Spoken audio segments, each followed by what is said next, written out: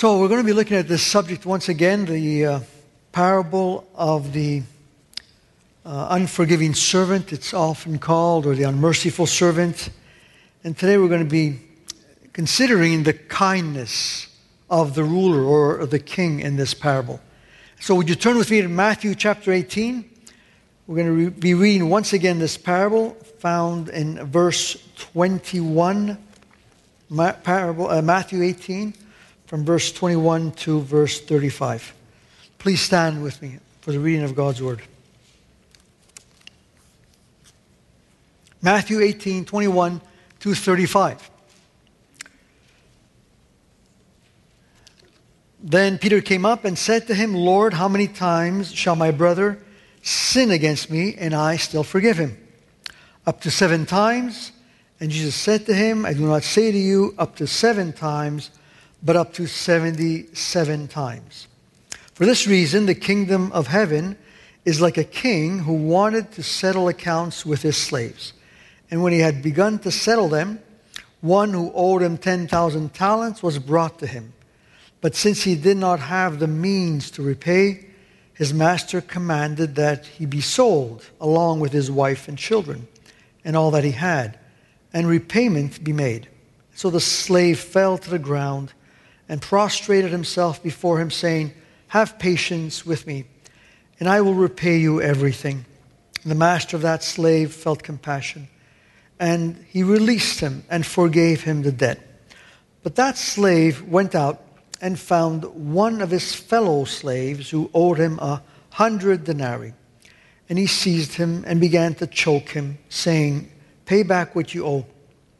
And so his fellow slave fell to the ground and began to plead with him, saying, have patience with me, and I will repay you. But he was unwilling, and went and threw him in prison until he would pay back what was owed. And so when his fellow slaves saw what had happened, they were deeply grieved, and came and reported to their master all that had happened.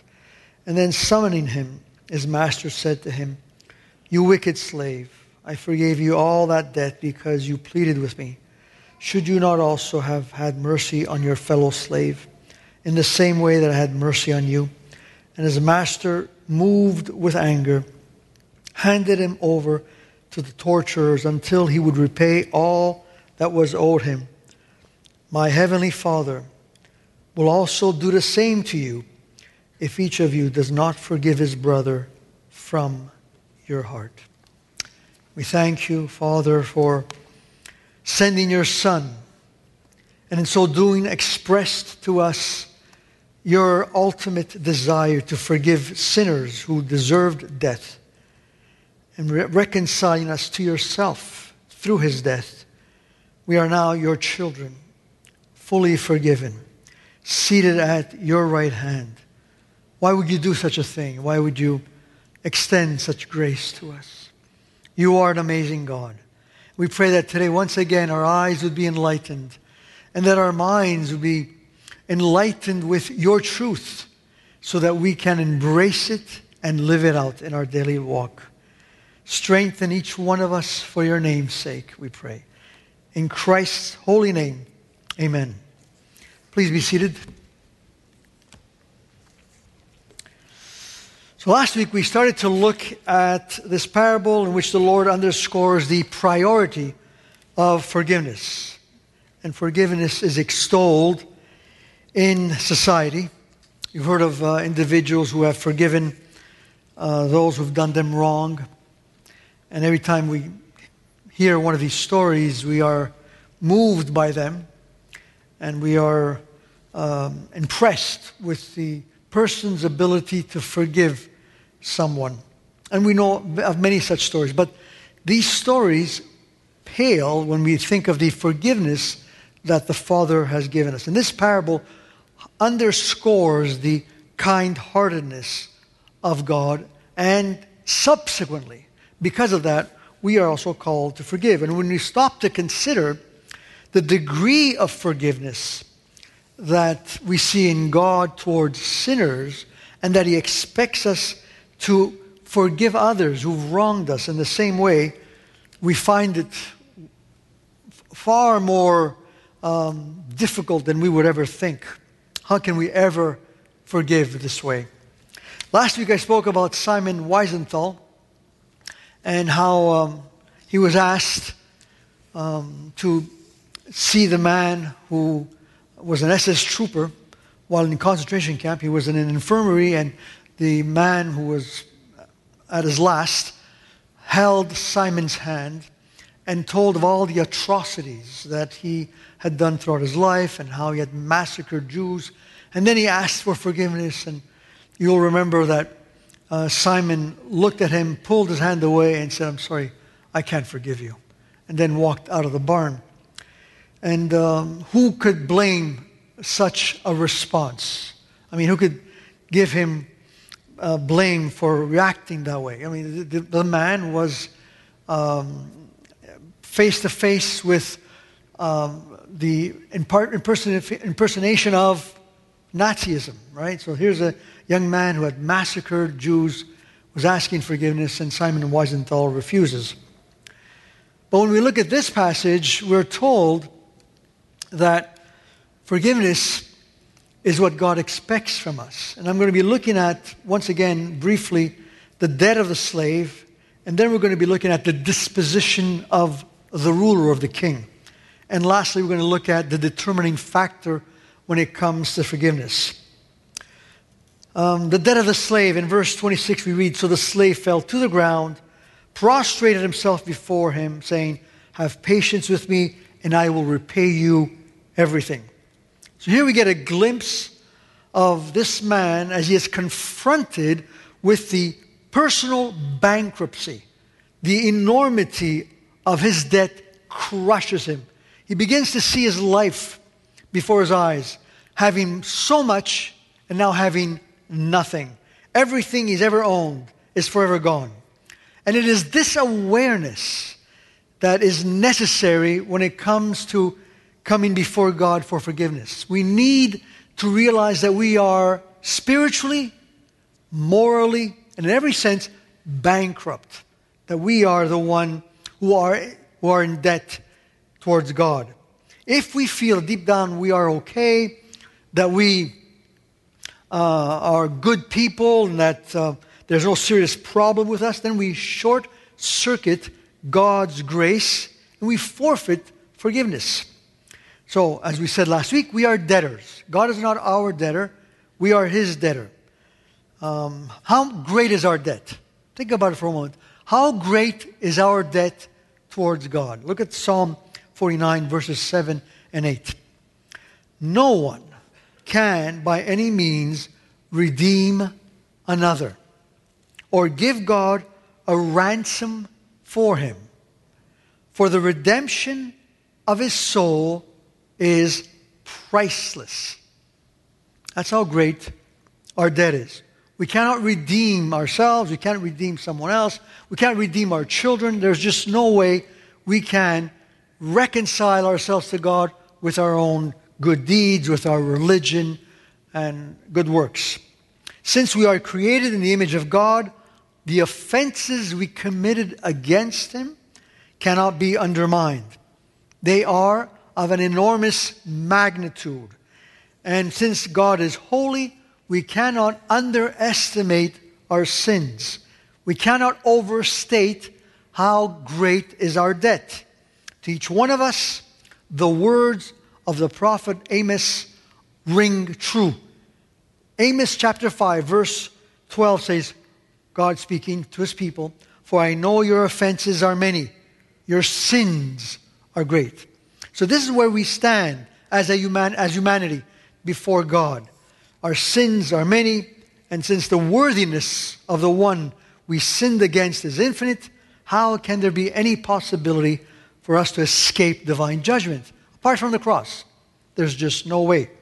It is only when we grasp the severity of our sins that we position ourselves to respond as the publican did when he went to the temple to pray, but he knew he couldn't walk in. He was a publican, a tax collector, and therefore an enemy of the Jews, a friend of Rome. And from a distance, it says, he prayed. So the tax collector Luke 18, verse 13, standing from a distance from the temple, was unwilling even to raise his eyes toward heaven. Beating his chest, he said, God, be merciful to me, the sinner. I want you to notice those words. Not a sinner, the sinner. He goes, I am the most sinful one. Have mercy upon me. This is what Paul was saying also when he wrote to Timothy in 1 Timothy 1:15. Speaking of himself, he says, it is a trustworthy statement, deserving full acceptance, that Christ Jesus came into the world to save sinners. And then he says, among whom I am foremost. You know, many people say, oh, I'm not perfect, or, you know, we're all sinners, glibly. But to say these words, I am the chief of sinners. I am the first of all sinners. To recognize our sinfulness, just like the publican did, right? Just like David did, when in Psalm 50 verse 4 says, against you, you only, I have sinned and done what is evil in your sight. To have that awareness, that's when grace starts to do its work. Because that awareness is a gift from God. You see, when we are not convicted of our sin, when we don't feel that we are sinners, we are deceiving ourselves. We're blinded by the enemy thinking that we are okay. So this is the truth that we focused on last week, and I just gave it to you just briefly. Only when we grasp our moral bankruptcy and our inability to make amends with a holy God apart from the cross, can we then see forgiveness in the right light. This is the light that we're going to see it today as we look at the disposition now of the king. The disposition of the king is stated in one verse, verse 27 of this parable. Let's reread it. And the master of that slave felt compassion, and he released him and forgave him the debt. That's a remarkable statement. He felt compassion, he released him, and forgave him the debt. So here we are introduced to the clemency of this great king. Therefore, the clemency of our God, the disposition to forgive, his desire to reconcile sinners to himself. God is the only being in this universe, not angels. They don't even come close. And no human being comes even close to anything remotely remotely possible or close to what God is. He is full of mercy towards the guilty party. And this is an inexhaustible topic. It's the attribute of God that causes angels to stand in awe. In 1 Peter chapter 1, verse 12, we're told that angels desire to look into this topic, the mercy of God towards sinners, and how that mercy is expressed in the cross, and how grace is afforded us through the gospel. The angels are in awe of the mercy of God. They understand justice. That is a topic they are well acquainted with, but not mercy. Mercy is something that is seen only in God in the fullest extent. So the first thing I want you to notice in the request of the man who is indebted 10,000 talents, and it's an enormous amount. Imagine $2 billion. We calculated it conservatively. In that day, 2 billion today would be what? I don't know, 200 billion. So it's just, this is called hyperbole. It's the Lord showing that our debt is immense. It's immeasurable. There are figures of speech in Scripture. One of them is hyperbole. Another one is euphemism. Euphemism is when we diminish something. For example, instead of saying he died, we say he passed. That's a euphemism. And other kinds of euphemism, right? So there's euphemism in Scripture, right? That says, and he was, you'll read, for example, when someone died, and he was laid to rest with his fathers. All right, that's another way of saying he died and he was buried. Hyperbole is this one here. For example, 10,000 talents, which in today's estimation could be $200 billion. It's an enormous debt. And what does the man ask for? He asks for time. Right? He says, give me time. Now, we said last week, that's just ludicrous. How much time would he need to pay back 200 billion, 10,000 talents? Well, he wouldn't have a lifetime to pay it back. He wouldn't have 10 lifetimes to pay back this debt. How could he ever pay back such a debt? So it shows that his request to the king made no sense. And what does this highlight? That when we pray oftentimes, we don't know how to pray when it comes to our sins. We don't understand the magnitude of our sins, the spiritual bankruptcy that we are experiencing, and therefore we pray, oh God, please forgive me. Glibly. We don't understand. And the wonderful thing is that while this man makes a request, the king does not grant him his request. Isn't that wonderful? That's a good thing. If the king would have granted him his request, he would never have been able to pay. So he refuses his prayer. God refuses our prayers at times. He says no to our prayers. And why does he say no? Because they're just not the prayers that he would answer. They're not prayers that really would benefit the sinner. So he asks for time. And what does the king do, or this ruler? He gives him something he did not ask for. He did not ask for this. Notice, he doesn't ask, have mercy. Forgive me completely. The story is told of a son during days of Napoleon Bonaparte, of a woman who was sentenced to death. And it was for something he had done while he was I think he had the AWOL. He just left the army and did his own thing, and then they caught up with him and arrested him, and then he was going to be sentenced to death. And so the mother comes before Napoleon, and she throws herself at his feet and says, have mercy on my son. And so Napoleon answers. He was a man, by the way, well read in scriptures. He knew the Bible very well. And so he looks at her and says, I cannot give mercy to your son. He doesn't deserve mercy. And she says, Your Majesty, if it was mercy, who deserves it? Right? If it's mercy, who deserves it? No one deserves it. And Napoleon, taken aback with her words, said, I grant him mercy. He will not die.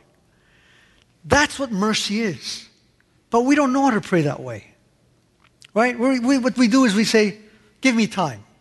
I'll somehow figure a way to make it up and to atone for my sins. Thankfully, he doesn't answer that, but he gives him something he did not ask for at all. Right? He asked for time, and the master gives him what? Mercy. He frees him totally, takes away the debt, and lets him go. And this humongous debt, totally forgiven. What a bank that would be if they would forgive all the mortgages possible. Imagine this humongous debt forgiven. That would be something. That's the nature of this king. He is absolutely merciful. You see, the man could not wring out of the ruler mercy. He could not arm twist him, coerce him to be merciful. That's impossible. See, God is merciful towards us, not because we're able to make him merciful, but because he himself is merciful. He is good. As Jesus told the rich young ruler who came to him and called him a good rabbi, Jesus said these words to him, why do you call me good? No one is good except God alone. Right? God alone is good in the most absolute sense. And this is what we see in this rich ruler here who looks at this man who's asking for time, refuses his prayer, and instead gives him mercy, what he never asked for. Gives him forgiveness, erases his debt, makes him solvent, and sets him free. This is the truth that stands out in Scriptures. The prophet Micah, reflecting on God's mercy, says this: "Who is a God like you? Who pardons wrongdoing, passes over a rebellious act of the remnant of his possession. He does not retain his anger forever, because he delights in mercy. He will again take pity on us. He will trample on our wrongdoings. Yes, you will cast all their sins into the depths of the sea." Who is a God like this? His kind-heartedness. This is the very nature of God. God is not a wrathful being that time to time gives out mercy. God is a merciful being that holds back his wrath and in small measure gives out his wrath at appropriate times. The full manifestation of his wrath only is displayed at the cross, when the Father crushes his Son. But other than that, it's mercy upon mercy upon mercy. And that's what will stand out when we are going to one day stand before God in eternity. We're going to consider all the acts of mercy, the showers of mercy, the tsunami of mercy, if you could, that has come upon us time after time, and how many times we were ungrateful for it. Or for those who have rejected the gospel, how they've turned their back on the mercy of God. That in itself will be a crushing thought. That's the crushing thought. So God is absolutely good. Remember the prodigal son? I spoke about him last week. As he rehearses his prayer, he says, "I've sinned against heaven and against you, Father. I'm no longer worthy to be called your son. Let me be one of your hired servants." What's he saying? I'm going to pay back. That's indentured slavery. That's how an indentured slave paid back a debt. He would stay with someone, work off as many years as needed to pay off that debt. He would eat, have a lodging, but have no money given to him except for some small amount. And for the rest of the money that he was owed, it was taken by the owner because there was a debt. And that's what he's saying, the prodigal son. Let me be like one of your hired servants. I'll pay you back. But you remember what the father did. As soon as he sees the son says the words, "I've sinned against heaven and against you, Father. I'm no longer worthy," what? "To be called your son. Let me be," and Father stops him. Doesn't even let him say those words. Right? Why? There's forgiveness. There is mercy. That's what we see in the Father. And if the Father is merciful like that, what does Jesus say? You must be perfect as your Father is perfect. In fact, this is what God says about himself when it comes to forgiveness. I alone am the one who wipes out your wrongdoings for my own sake. And I will not remember your sins. This is remarkable. Why does God forgive us? He doesn't forgive us because we are able to conjure up mercy in the heart of the Father. When the man in the parable is moved in compassion, it's not because he sees him weeping, he sees him on the ground groveling and asking for time. No, it's because he is a merciful man. God is a merciful God.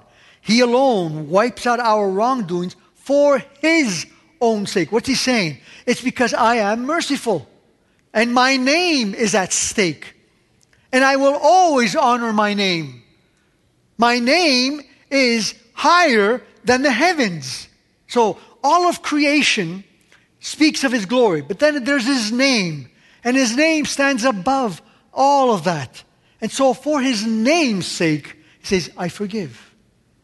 God cannot but forgive those who are undeserving.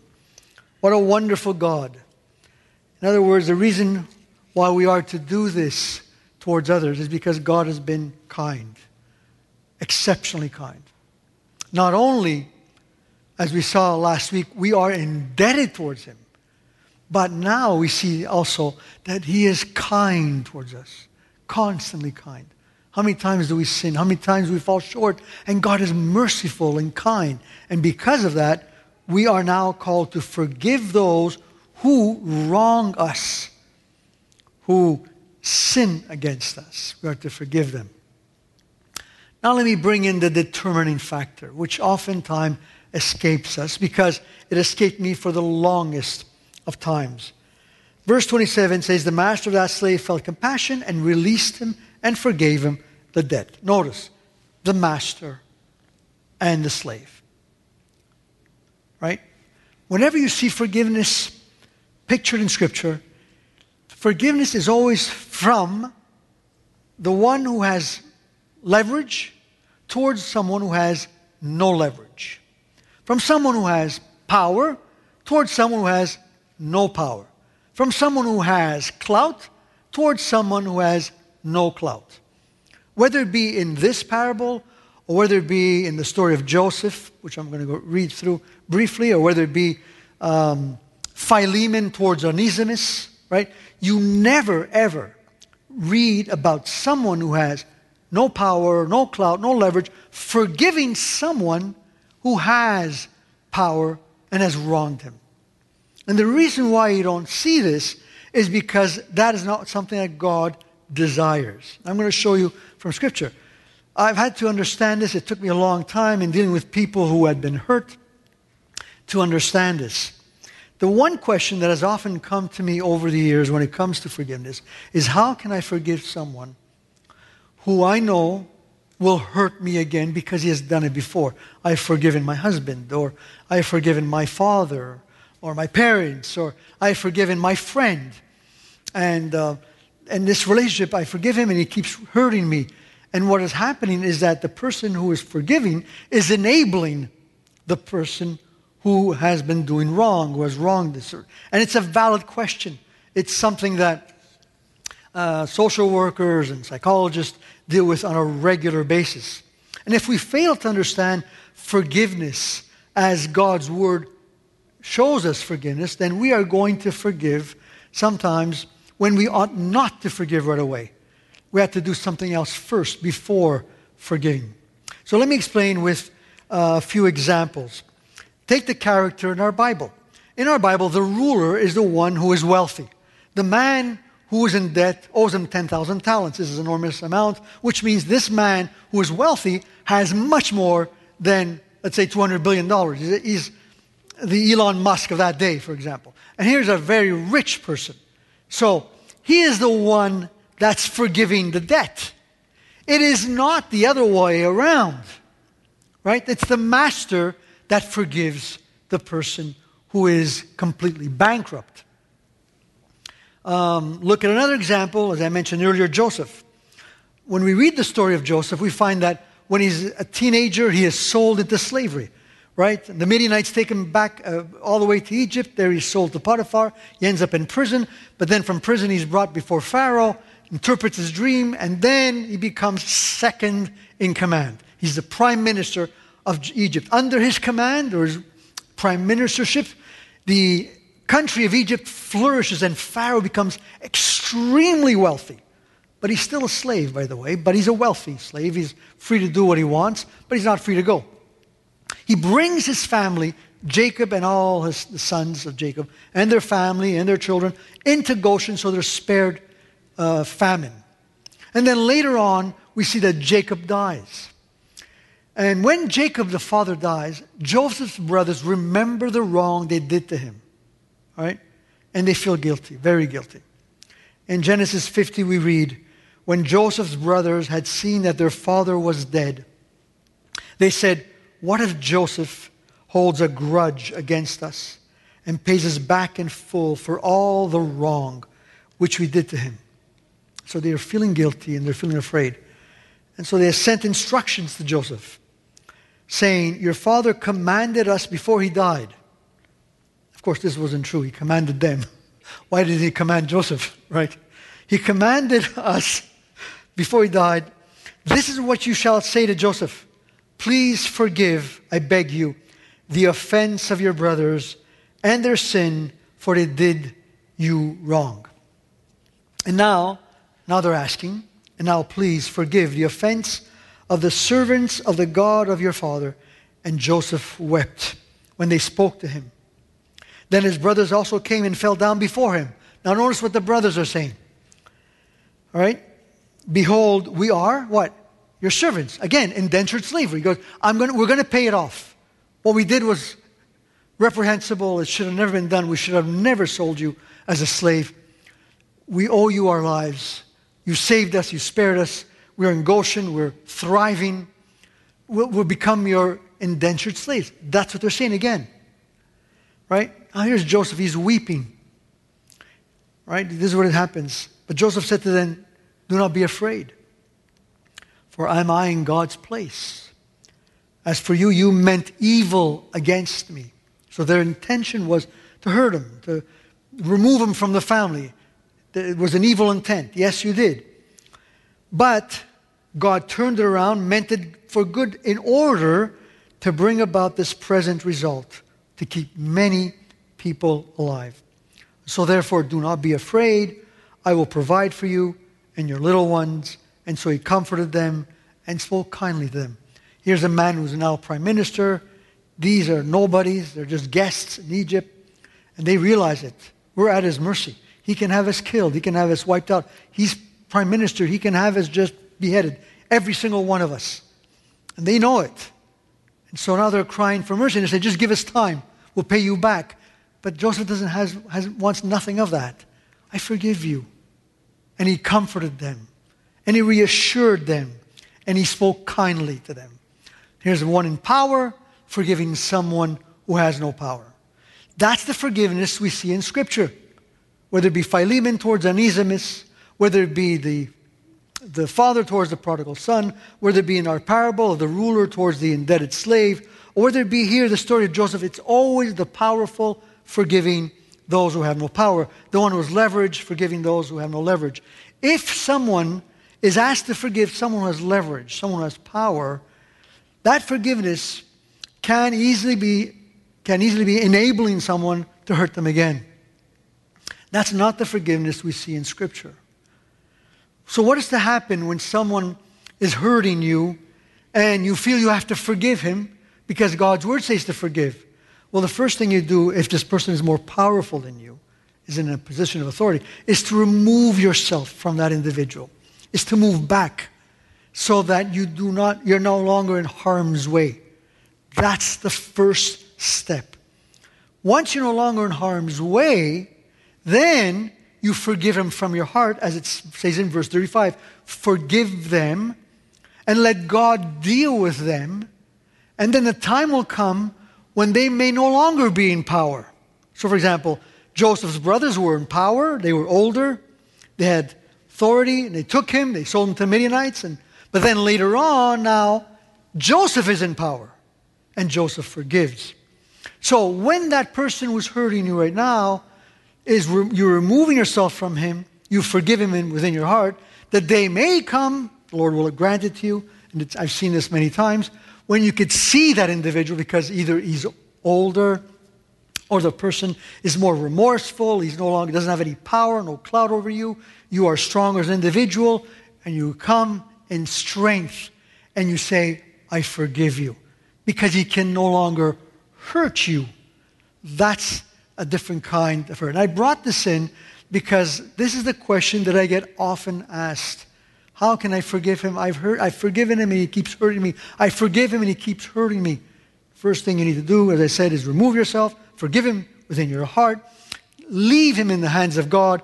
When he is weakened and you are stronger, then you can meet up with that person and you say, "I forgive you for the wrong you've done me. That's what we see in Scripture. Now, having said this, having shared the determining factor, I will now close with this. The kind of forgiveness we are to give each other on an ongoing basis, between husbands and wives, between parents and children, between friends, is the kind of forgiveness that God wants that we see here displayed. The kind of forgiveness where we do not keep track. As I said last week, love does not keep a record of the wrongs, right? Now, in my life, I have had to forgive individuals who have hurt me, and some of them have hurt me deeply. Some of them were very close to me within a family milieu, and I've had to forgive them. And when I have forgiven these individuals, I've not forgiven them because I was strong enough to forgive. I wasn't. In fact, I was afraid. I was really overcome with a sense of fear and just I was paralyzed with fear. Because the individual I was forgiving was someone who had wronged me over a number of times. And this person did not see that he had wronged me. And when finally the Lord freed me, as I mentioned last week, in that room, in the quiet time as I was worshiping God, the Lord freed me from this anger and from this need to be vindictive towards this individual. And I saw him years later, and he was much weaker and no longer in a position of power over me. And I went up to him, and I hugged him. And I said, I forgive you. Now I remember those words, how the person was stunned by those words. He never expected. He expected me to actually tell him off and just vent out my anger towards him because he had done me wrong. And he'd done me wrong in many ways. But I remember the freedom I felt in saying those words. So while I did forgive him in my heart while I was alone, and yes, while I did separate myself for a time from this individual, when I was stronger and more mature, I reconnected with this individual and I was able to forgive him. And I remember leaving that moment. I remember walking away and I had such joy in my heart. That's how we know that we are walking in the Spirit. When the joy of the Lord is exuberant and is just overflowing and we're singing and there's this great peace that overcomes us. When we don't have that, when the joy of the Lord is not governing our hearts, when the peace of God that surpasses all understanding is not guarding our minds in Christ Jesus, then we are in a state of uneasiness and we know there's something wrong. We know there's something we need to do. In my case, it was first ask God to give me grace to forgive him. And then after separating myself from this individual, I met up with him and forgave him freely. And how are we to forgive him? We're to forgive him as though he has never done us wrong. In other words, we give this person a clean slate. That's the way God forgives us. His tender-heartedness, his tender loving kindness is so visible towards us as we see in this parable. That's what we need to extend one toward another. And in this way, we are perfect as our Father in heaven is perfect, as it says in Matthew chapter 5. Only in this way. Let's thank him together. Let's praise him.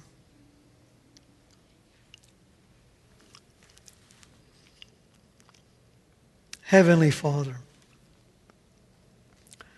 your forgiveness towards us is so extravagant. It is so mind-blowing. It is beyond our comprehension. We don't fully understand it. Only eternity will reveal the fullness of that forgiveness when we stand before you and we're going to see how much you have forgiven us. How great your mercy was towards us.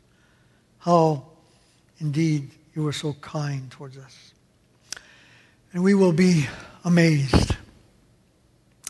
Thank you, Lord, for calling us to yourself. Thank you for forgiving us. And though we do not fully understand the depth and the height and the width and the length of this forgiveness, we don't, Lord. Yet we taste it. And we do not want to be recalcitrant towards you and say, I can't forgive him. I can't forgive her. Lord, for those who are in a position of weakness towards others and have been hurt by others, I pray that you give them the wisdom and the strength to separate themselves from those who are hurting them. But for the rest of us who have leverage, we don't want to hold the Damocles sword over people's heads. We don't want to say, you've hurt me, I will not forgive you, I will not treat you kindly, I will keep a distance from you. Deliver us from that kind of attitude. Because as we read in your word, Lord, if we keep that attitude towards others who have hurt us, there is a consequence. And I pray, Lord, that we would never fall into that trap. The enemy would want nothing more than for us not to forgive each other, not to forgive a sibling, not to forgive a spouse, not to forgive a friend, not to forgive someone that has hurt us years ago and no longer is in a strange position of power, and would want us to stay angry and resentful and distant. Deliver us from that lie. Deliver us from all the schemes of the enemy. Teach us to forgive, to genuinely forgive, to please you by forgiving each other. Pour into our hearts your tender kindness. May the mercy of the Father be the mercy that is displayed in the church, so that the world will see and be drawn to the beauty of the mercy of God. May the church shine this way, Lord, I pray. And I thank you for your word, and I thank you for this wonderful passage of Scripture that has blessed us. In the precious name of Jesus, I pray. Amen.